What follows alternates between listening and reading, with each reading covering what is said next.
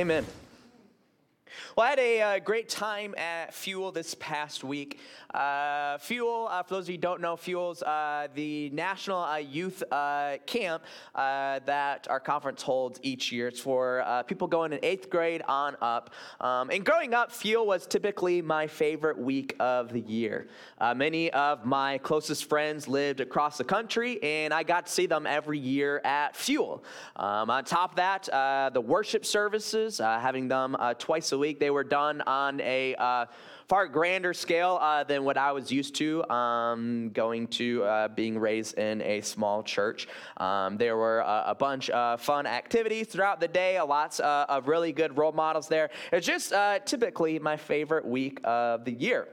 And to this day, Fuel is still one of my favorite weeks of the year. My week looks different than when I was a student going, though. For one, I get injured easier. Playing volleyball Thursday, and serve coming my way, and it hit the net, and I redirect myself, and my knee just gave out on me. And I don't know what exactly happened, but that's supposed to happen to people, not me. That's supposed to happen to older folk. But there I was.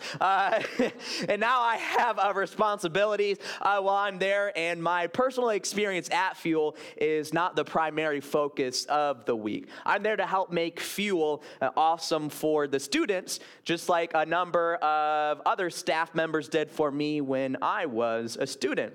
While serving on staff, though, this past week, I still get to see a few of my closest friends. Some of my closest friends, they are now, they used to go as a student, and now they are serving as a staff member as well. And I enjoy spending time with them as we are serving as staff together. And when I spend time with a couple of these guys in particular, we often get into debates. We can debate about any and everything, and it can get quite exhausting for me, whether we're debating about who the greatest athlete is, or we're debating about religion, we're debating about the Bible, debating about politics, you name it, any and everything. This year at Fuel, we found ourselves debating what it meant when God hardened Pharaoh's heart. And so we were talking about this pretty extensively.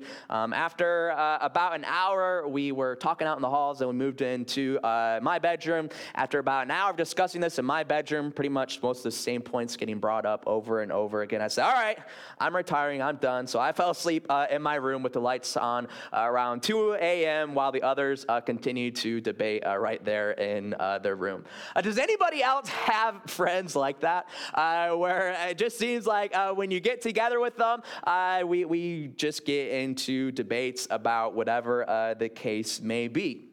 And these debates that I had, although harmless oftentimes, these debates that I had with my friends came to my mind when I read through chapter 14 of Romans this past week. And we get to continue talking about the book of Romans as we continue our series on Romans, the foundation of our faith. And today we're covering chapter 12 of Romans. If you have your Bibles, you can open up to chapter 14. If not, the words will be projected behind me.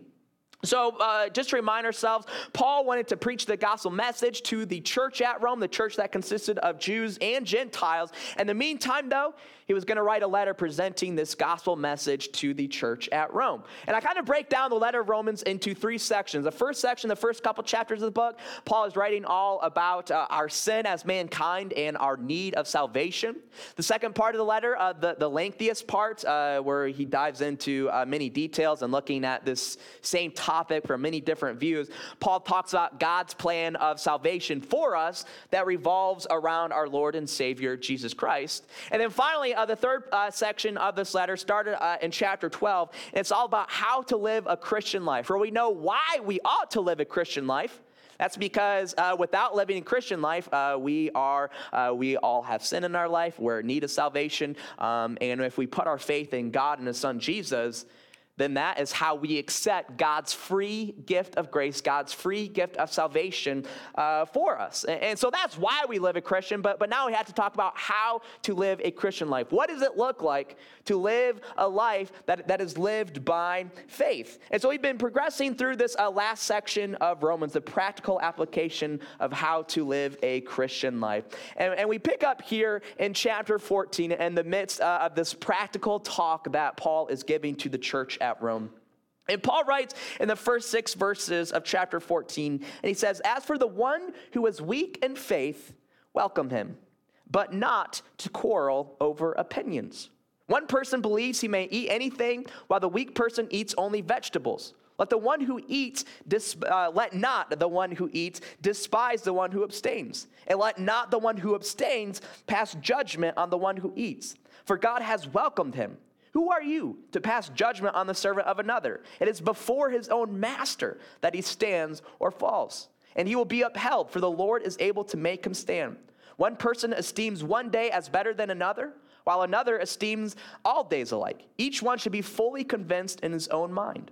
The one who observes the day observes it in honor of the Lord. The one who eats in honor of the Lord, since he gives thanks to God. While the one who abstains in honor of the Lord and gives thanks to God."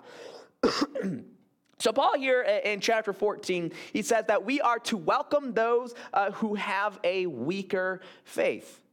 But he says we're to welcome those who have a weaker faith, but not to quarrel over opinions. We are not to argue, we're not to quarrel over these different opinions that more established Christians may hold and newer Christians may hold. And Paul gives 2 examples of this in his day and age.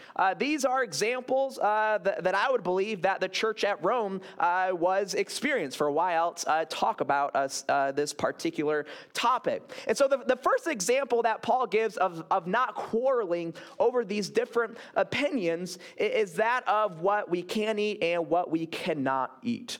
And so this church at Rome that Paul is dealing with and whom he is writing this letter to, this church consisted of both Jewish Christians and Gentile Christians. So there were people who put their faith in the Lord, Christ Jesus, and they either had a Jewish background and that they were law-abiding Jews, or they had a background of the Gentile. They did not belong to the Jewish family. They did not abide by the commands of the Old Testament. And so these 2 different groups of Christians, they come together in one church. I mean, we see that take place all the time. People with different backgrounds coming together to form one church. And so these people, yeah, sure, I'll take that. I was losing my voice through the week at Fuel. Thank you, John.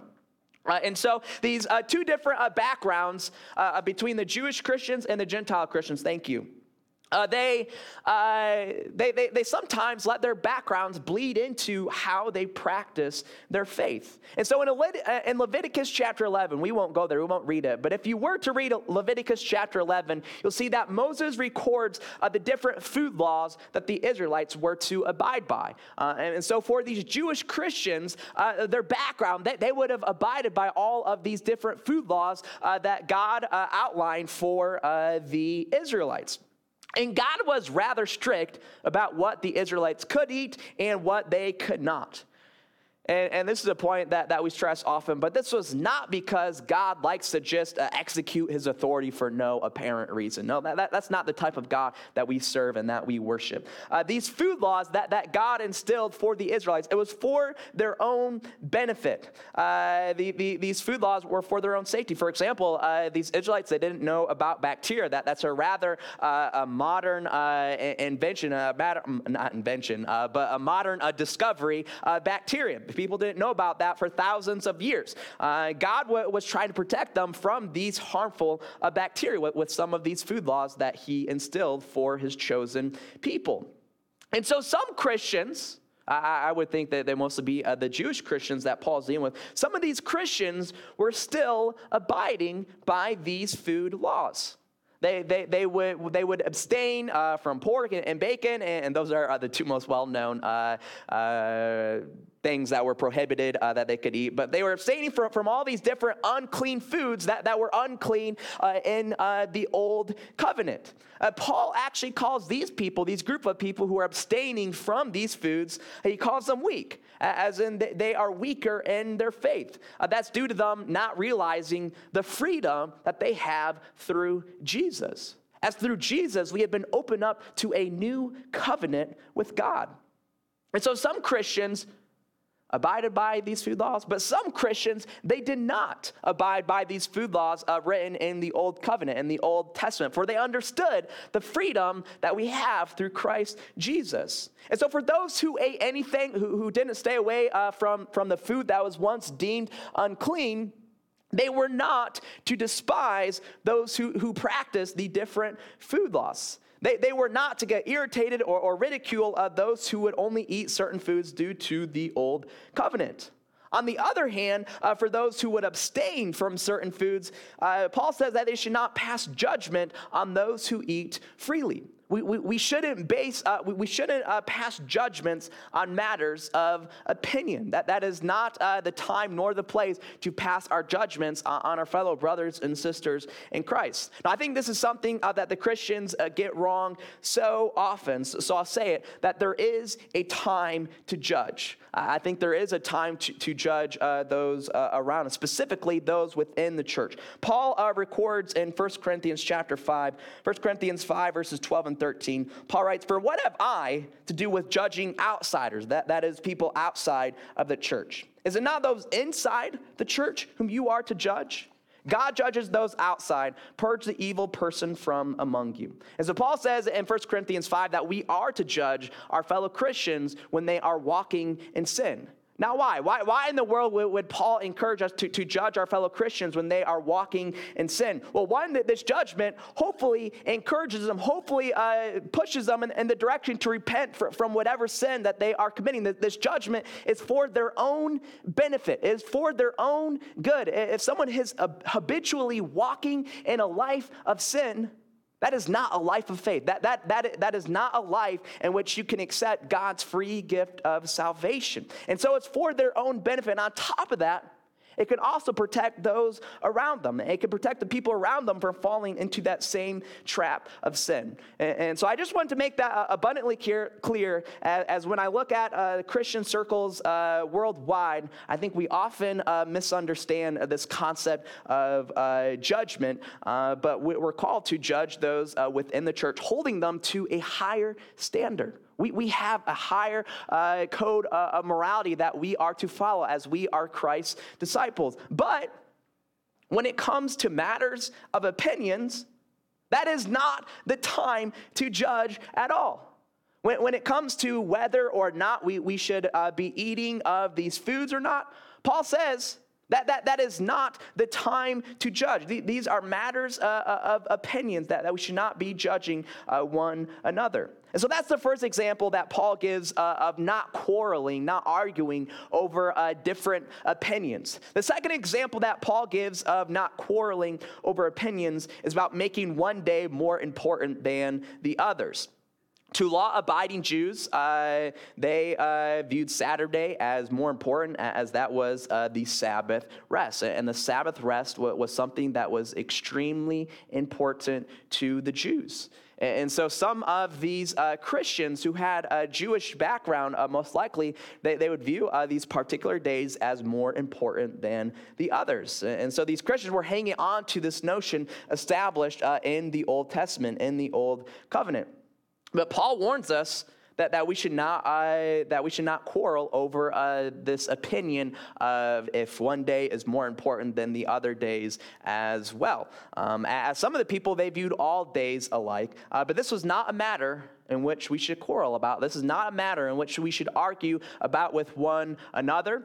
For the person who understands the freedom that we have in Jesus, they're not to ridicule the person who is abiding by these old rules. And for the people who are abiding by these old rules, they are not to pass judgment on those who are not abiding by these particular rules. And so no matter if you eat all the food, or if you abstain from some food, or if you observe the Sabbath rest or not, Paul says that we are to do it all in honor of the Lord. Verse 6, the one who observes the day, that is the Sabbath day, the Sabbath rest, observes it in honor of the Lord. The one who eats in honor of the Lord, since he gives thanks to God. While the one who abstains from these few laws, the one who abstains from a legalistic Sabbath rest, abstains in honor of the Lord and gives thanks to God. And so no matter what our lives look like, we shall strive to please the Lord and bring him glory and honor with our lives. No matter what our opinions bring us to do, whether our opinions motivate us to abstain from certain foods or not, or if our opinions motivate us to legalistically abide by a Sabbath rest or not. And everything that we do, it should all be for the honor of the Lord, and we are giving thanks to God. And so my question for you all here in these first 6 verses, as Paul is talking about not quarreling over opinions and giving 2 practical examples in his day, what does this passage mean for us today? What does it mean for us today in the 21st century within the church? Well, I think that it means we shouldn't quarrel over matters of opinion. I'll say it bluntly, nowhere in the Bible does it say that the wall of a church should be a certain color or the flooring should be a certain material. Nowhere in the Bible does it say what the order of service should be or what sort of format we should share our prayer requests and praises with one another. And I'm not picking on anyone specific here. In general, our church, all of us as a family, in the past, we have failed in this regard. And I don't think we're the only ones. I think we fit in with the other church, all the other churches as well. I'm sure every church in its existence has fallen into this trap of quarreling over matters of opinions, for it is so easy to do so. It's the natural thing to do, to quarrel, as we sometimes have a lot of emotions and feelings tied with these different opinions that we have, and we have these emotions tied with these opinions. It's hard. It's hard not to quarrel over these opinions. And so again, I'm not picking on anyone specific here. In general, our church as a whole in the past has failed in this regard. And I think just about every church in the 21st century has failed in this regard. I think the church at Rome that Paul is dealing with has failed in this regard. For why else would he talk about this particular topic? And so Paul says, let's not quarrel over these matters of opinions. That is a behavior today that goes against the Bible. It goes against God's word. This behavior of quarreling over matters of opinion, that is a sinful behavior.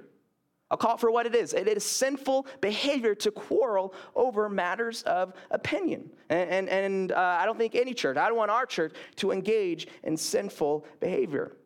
For when we find ourselves quarreling over matters of opinion, that is extremely divisive. All the meanwhile, Jesus is praying for us to be unified, to be one, just as he and his Father are one. They have the same objectives, the same goals. They want the same things. And so Jesus here praying that we can be one just like he and his Father are one. And yet sometimes we may find in the past that we quarrel over these matters of opinion, which can be extremely divisive. And so please, don't engage in these quarrels over opinions. Call them for what they are. They are acts of sin. Don't partake in this act of sin. If you're not a part of the solution, then there's a decent chance that you are a part of the problem. And so again, I had to express this extremely abundantly here, not picking on anyone specifically, but our whole church has failed in this regard in the past. Can I be real for you guys for a minute here? There have been more than once when I go home after a rough day and I tell Jamie, all right, let's just pack up our things. Let's go move home with my family up in Michigan, or you move to your family down in South Carolina. There have been moments where I just want to raise my white flag, throw in the towel, as it can be disheartening to have a passion in sharing the gospel message, and a week later, a day later, or 5 minutes later, having to deal with the quarreling of opinions. I can assure you that's not why these different leaders move away from their home, father, mother, brothers or sisters and friends to deal with quarreling opinions. And I'm not the only leader in this world. This isn't a pity party for me. I got it easy. When we read through some of the heroes of our faith, we read about Moses and dealing with the quarreling of the opinions of the people then. And Moses didn't just want to wave his white flag. You know what Moses wanted to do? He wanted to die. He wanted God to kill him right then and there because he was tired of dealing with these quarreling of opinions. Elijah in his ministry, he states that he wants to die. Jonah says that he wants to die. I've got it easy compared to these guys. But somewhere along the line, we have missed the point of the church when we quarrel over opinions. Somewhere along the line, we have missed the point of the gospel-saving message when we quarrel over opinions. We've missed the point of Christ's teachings when we quarrel over opinions. We've missed the point of God's love for us and his grace for us when we quarrel over opinions. It's pretty childish and immature when we partake of this behavior. And so my call for the church: let's let the past be the past and not let the past seep into our present or our future. Let's let the main thing be the main thing. Can I get an amen, church? Amen. All right. And so Paul continues. He kind of shifts gears here a bit, starting in verse 7. So Paul says in verse 7, "For none of us lives to himself, and none of us dies to himself. For if we live to the Lord, and if we die to the Lord. So then, whether we live or whether we die, we are the Lord's. For to this end Christ died and lived again, that he might be Lord both of the dead and of the living. Why do you pass judgment on your brother? Or why do you despise your brother? For we will all stand before the judgment seat of God. For it is written, as I live, says the Lord, every knee shall bow to me, and every tongue shall confess to God. So then each of us will give an account of himself to God." So here, Paul, in verses 7 through 12 here, he's saying, in all that we do, we are to live for God. For if we live to the Lord. And if we die to the Lord. It reminds me a bit of, and this holds true for any camp or whatever the case, the staff members no longer living for themselves and their own personal experience, but they're living, they're serving there to help the experience of the students attending. And we, in our day-to-day lives, it's not about our own personal experience. It's not about what we can get out of our lives. It's about what the Lord can get out of our life. How can we serve the Lord today? How can we bring glory and honor to the Lord with all that we eat, all that we drink, and all that we do? For if we live to the Lord, and if we die to the Lord. Everything we do should bring God glory and honor.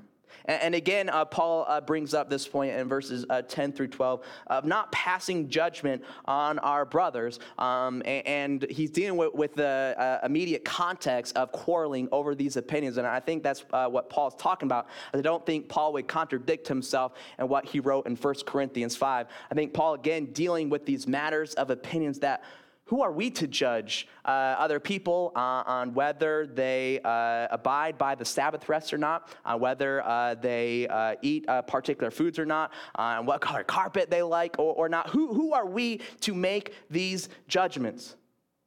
Paul makes it abundantly clear, the latter half of verse 10, for we will all stand before the judgment seat of God. And then verse 12, so then each of us will give an account of himself to God. Those are alarming words. Each of us will give an account of himself to God. What does your account look like?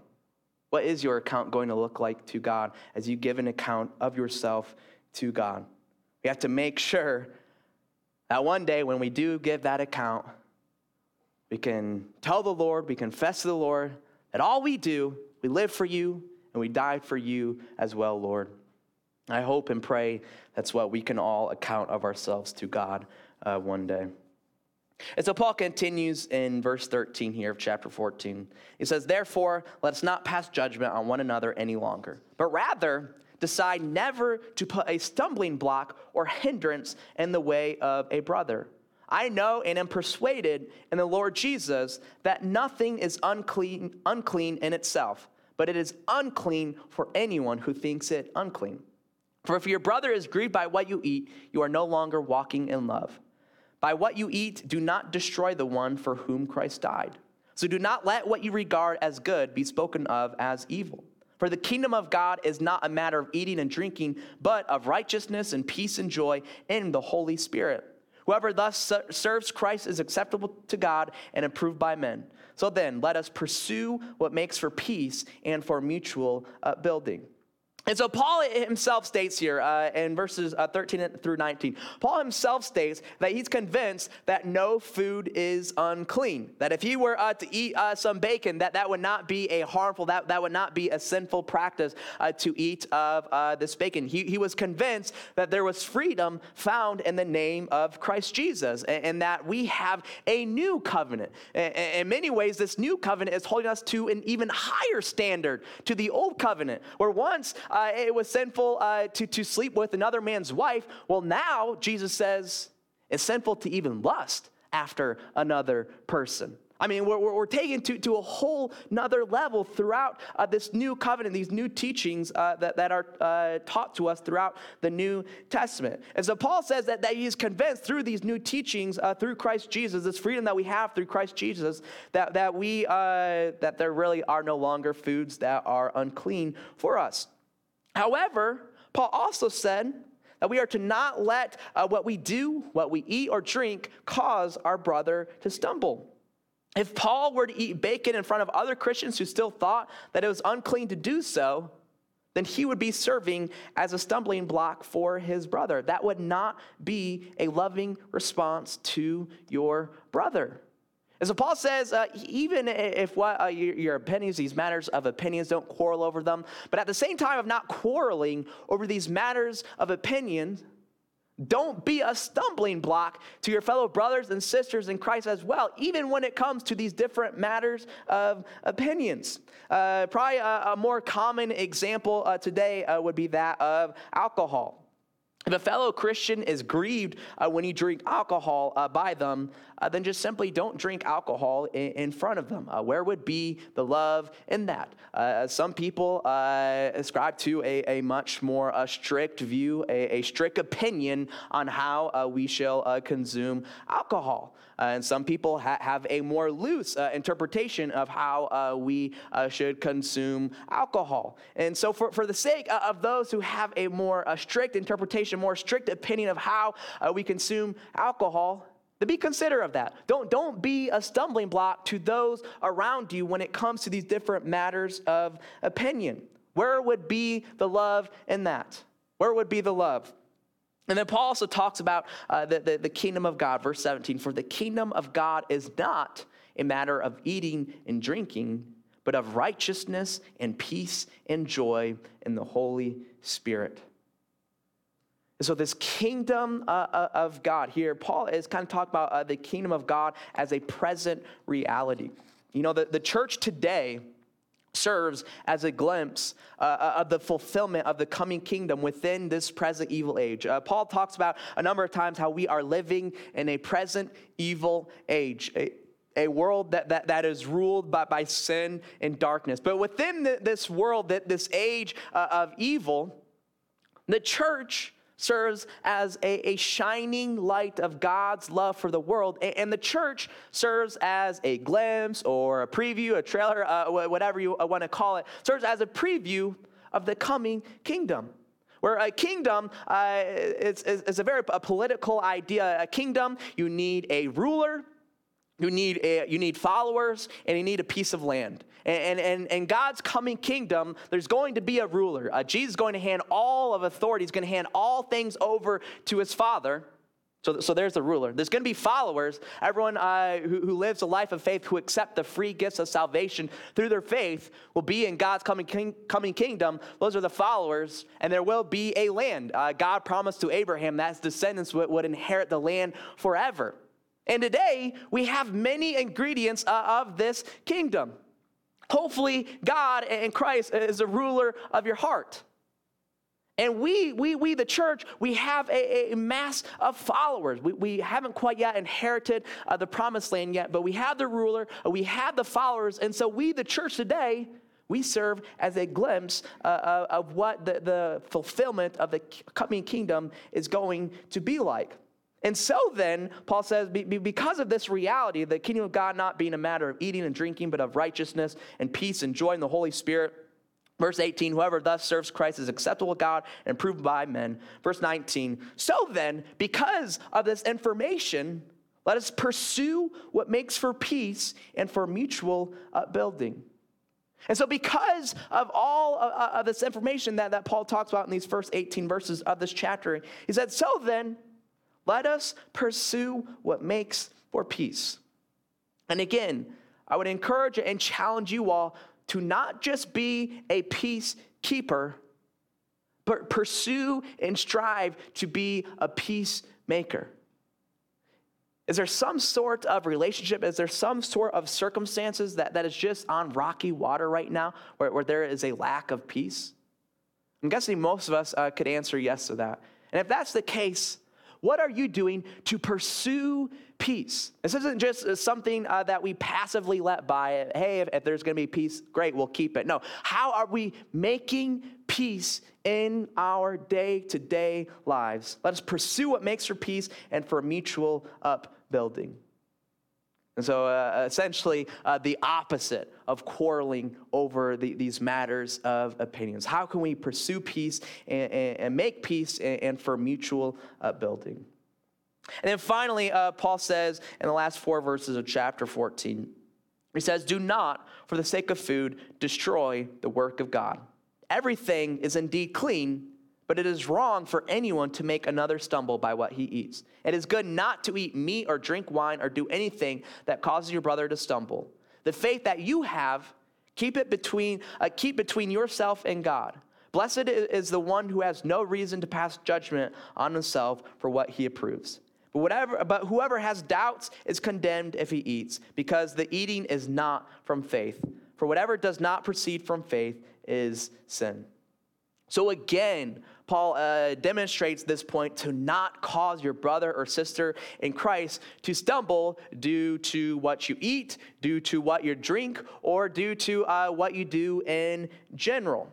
If something caused your brother or sister to stumble in their faith, then obviously refrain from doing so. That is the loving response when someone has a particular idea or concept that causes them to stumble. Stay away from that. And then Paul says, might caught some of you off guard there. Verse 22, the faith that you have, keep between yourself and God. Now, when Paul says to keep your faith between God and yourself, I don't think at all that he's talking about refraining from talking about the faith that you have in God and Christ Jesus with others. Again, we have to understand the context. Whenever we are reading through God's scriptures, we have to understand the context, both the immediate context and even the context that is further off. But in the immediate context of what Paul is talking about here, he's talking about not quarreling over these matters of opinions of what you eat, of what you drink, of whether or not you abide by the Sabbath rest. And he's talking about not being a stumbling block to those around you. So I think what Paul is saying, that the faith or that belief that you have, keep between yourself and God, I think Paul is talking about these different matters of opinions. If you believe eating bacon is all right, but the person next to you doesn't, that's all right. That issue, that problem, that dilemma doesn't need to be resolved. And then finally, verse 23, Paul says, if you eat or drink or do anything that you have doubts about, that you think you should not be doing, but you partake of that, then Paul says you are actually condemning yourself. But whoever has doubts is condemned if he eats. And so if you are on the fence, if you're thinking, this is really not the right thing to be doing in my life, and the Holy Spirit is convicting you, but yet you act anyways, Paul says you are condemning yourself. We are to stay away from that. For whatever does not proceed from faith, our faith in God, it is sin. And so that's chapter 14, a rundown of chapter 14. Most of what Paul presents in this chapter revolves around these differences of opinions. And when it comes to these differences of opinions, Paul tells us to do two things. Number one, we are not to quarrel over these opinions. That is child's play, quarreling over these matters of opinions. Paul saw it in the church at Rome.